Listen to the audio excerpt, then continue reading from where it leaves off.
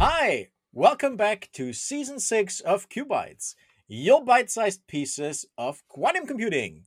My name is Renee from Valorem Reply, and today we're going to talk about quantum computing community education. And for this, I'm very honored to have a special expert guest today, Anisha Musti. Hi, Anisha, and welcome to the show. How are you today? Hi, Renee. Thank you. I'm so excited to be here today, and I am doing phenomenal. How are you? I'm also really, really good and thankful that you can join us today. Because you already had a busy day before, actually. But Yeah, tell us a little bit. I just came home from school. Very There we go, right? exciting. And so, again, thanks again for agreeing to do this right after school. Uh, can you tell us a little bit about yourself and your background? Of course. So I'm 17 years old. I'm a 17-year-old quantum researcher.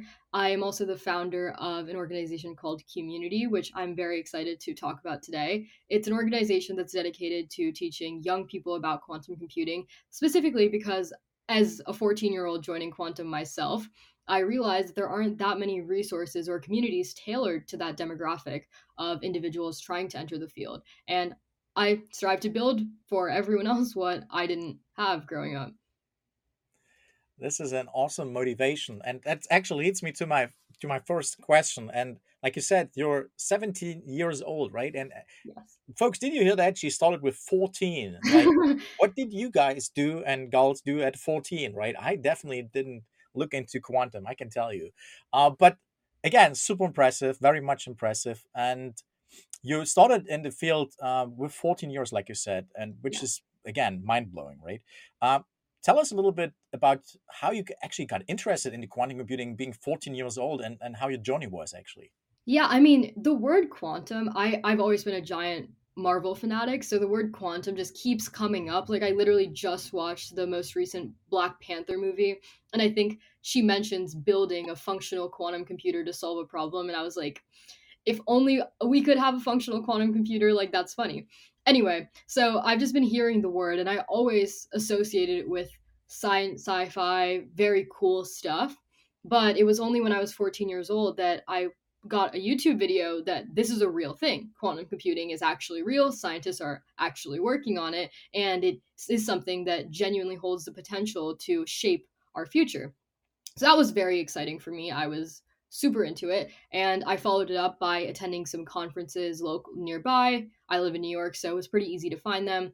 And it was really just the community that drew me in. Quantum has such a unique like group of individuals who are so captivated by the technology they work in and are so passionate about bringing it to others. And I felt that like tangible energy just by attending a couple of events, and I knew that this was a field that I just wanted to get involved in.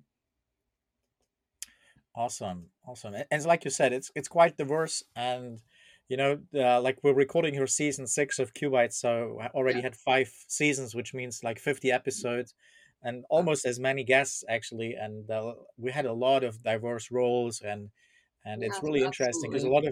a lot of folks think, hey, you need to have a PhD in quantum physics or something like this, which is not the case. There's so many Definitely not. other roles, right?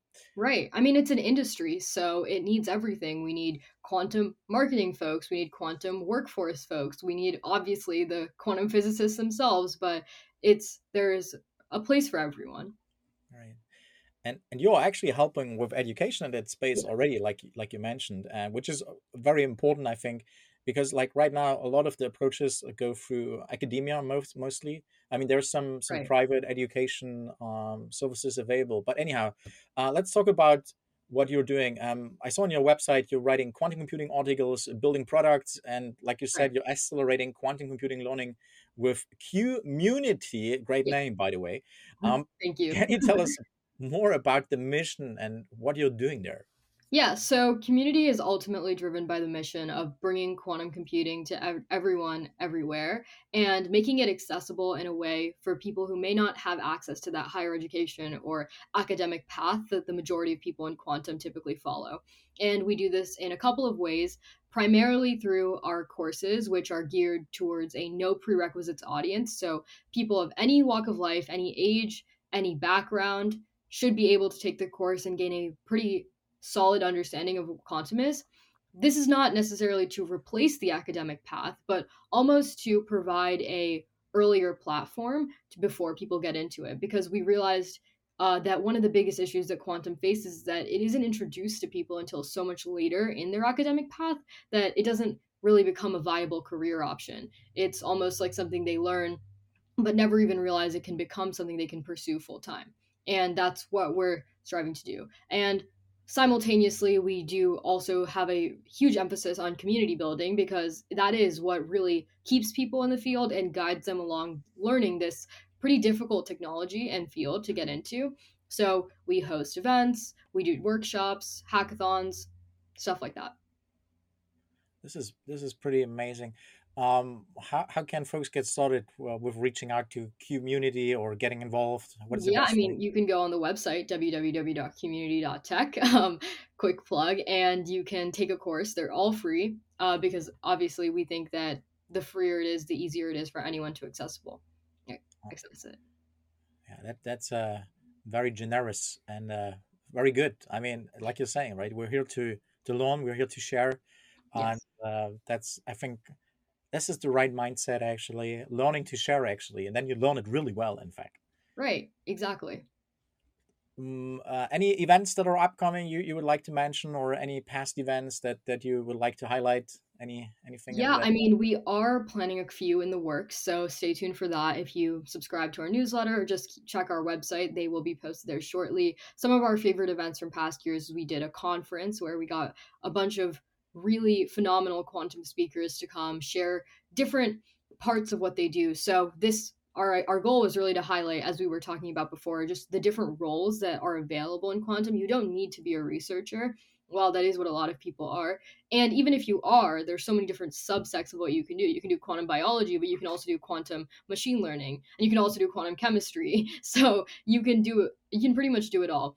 And we highlighted that. We have workshops all the time about special people that we think have interesting stories to share, and bringing them in and having them share those. We've done hackathons, which A, allows people to connect with others in a similar demographic as them, but B, allows them to begin building with others who also may not have the same level of experience as maybe some more premier, prestigious hackathons may. Yep. So very nice, approachable, and inclusive, and provides you all the goodies. Yes. Awesome, awesome. Well, but that's not all, right? Like, what are some of your other projects you're working on? Yeah, I mean, I have been kind of just using my high school experience to explore as many different areas as possible. For me, what I think I gain the most joy out of is impact, and being able to actually or impact the lives of ordinary people like myself. One of the other projects that I'm super passionate about is I built an app, Moana, that targets the child mortality crisis in Nigeria. It was Mhm. an alarming issue when I first discovered it, that nearly 1 in 8 Nigerian children die before the age of 5. And this is from entirely preventable causes like pneumonia and diarrhea, things that are non issues in the United States where I live and in most other countries around the world. But for them, without access to adequate health care or access to vaccines or immunizations, this becomes a very pressing issue. And what I realize is that breastfeeding is one of the most effective interventions for it, because the antibodies in a mother's milk transfers to her child through the feeding, and that we can leverage that to provide a substitute to vaccinations and lack of healthcare infrastructure. So I built an AI app that basically acts as a virtual lactation counselor, guiding mothers through the breastfeeding process where they may not have the healthcare infrastructure to do so. So we launched that in Nigeria, and it is currently rolling out in Kenya. And yeah, I think that that type of thing, helping people, whether it's through community or Moana, really is what brings me joy. That is so inspiring, and I like so impressive, really. I mean, you look at the problem, like especially in a, and you're building something, with AI for good in the end. Like, the theme is AI for good here, and so, wow, this is, I don't know, I'm out of words. This is so impressive, Thank and you. and really really good that you're helping emerging markets for these pressing issues, and yeah, so good, impressive. Right. I Uh, believe like so much of the technology that we have today is just not spread equitably. And this is something that I care deeply about. It is pretty much what community is founded on as well, is this idea that we have Silicon Valley, like where I live, and we're making groundbreaking innovations every single day. And we're living almost like in a futuristic society ourselves, but not enough emphasis is put on making those designs universally accessible, whether it's through the actual design itself. Is it actually usable by people of all social backgrounds, to how is it distributed? And personally, I just believe we need to emphasize that enough and more. Absolutely. Like I couldn't agree more. And yeah, there's so much bad things happening out there, and there's like tech especially is going to help quite a bit. Right. Quantum, like once we have powerful enough quantum computers, we can run climate simulation, drug Exactly. discovery, or like you were saying already, quantum chemistry and so on. Like there's so much potential, fertilizer development, like so much, things that will Mhm. help humanity to progress. And because we have a lot of challenges ahead of us, and I Mhm. think, like you're saying, exactly, like we can use tech to actually Yeah. improve it, to solve it. And also AI, like you were saying, right, you can Mhm. actually use it for good cause. Because when you talk with a lot of folks, like when they hear AI, oh, there's so much progress, like, oh no, no, the machines are going to kill us, that kind of a, you know Yes. so messed up from all the sci-fi stuff sometimes, where there's always showing like the bad things. But in fact, what we're seeing today is AI models that are better in with computer vision, that are better than Mhm. actually human experts for detecting skin cancer, for example, Yeah. or certain other kind of cancers, like also breast cancer and so on, right? Like Absolutely. automatically scanning these images, and you actually don't need the human expert. Of course, you still need them for certain things, but Mhm. this tech is also not going to kill the job of the human expert. It's actually just providing scalability, and enables the equality and treatment to everyone in the world, and this is really Right. awesome. I mean, yeah, with any technology, there of course is drawbacks, and there is an importance to emphasize like the social and ethical implications of it. But Yeah. when we're looking at something like AI, one of the most common fears that I hear is like, oh, it replaces jobs, like it's changing. And fundamentally, it's important to notice that we've had revolutions in history. Like we've had the agricultural revolution where people stopped using manual labor and switched to mechanization of agriculture, which in turn, yes, of course, it ruins some farm manual labor jobs, but those people then were able to make more money by creating more food, and then we're able to go and get skilled labor jobs. It's just the evolution of society. Like as some jobs become obsolete, other jobs are created, and it of course does suck when we're looking at it short term, but it is natural. It's what happened with the internet, it's what happened with the industrial revolution, and we're currently in the AI revolution, and hopefully next we'll be in the quantum revolution, and we just have to accept these things and make the most of it while we can. Awesome, awesome, awesome. Well, Anisha, we're already at the end of the show, but this was so inspiring, and I would say a really good kickoff of season 6, episode 1 here with you. Super inspiring and very motivational. Thank you so much, Anisha, for joining us today and sharing your insights and all the fantastic projects you're working on. It's very Yeah, much thank you so appreciated. much for having me, and I'm honored to be the first episode of season 6. I know it's going to be a phenomenal season. So, if you're watching this, make sure to stay on for the rest of it.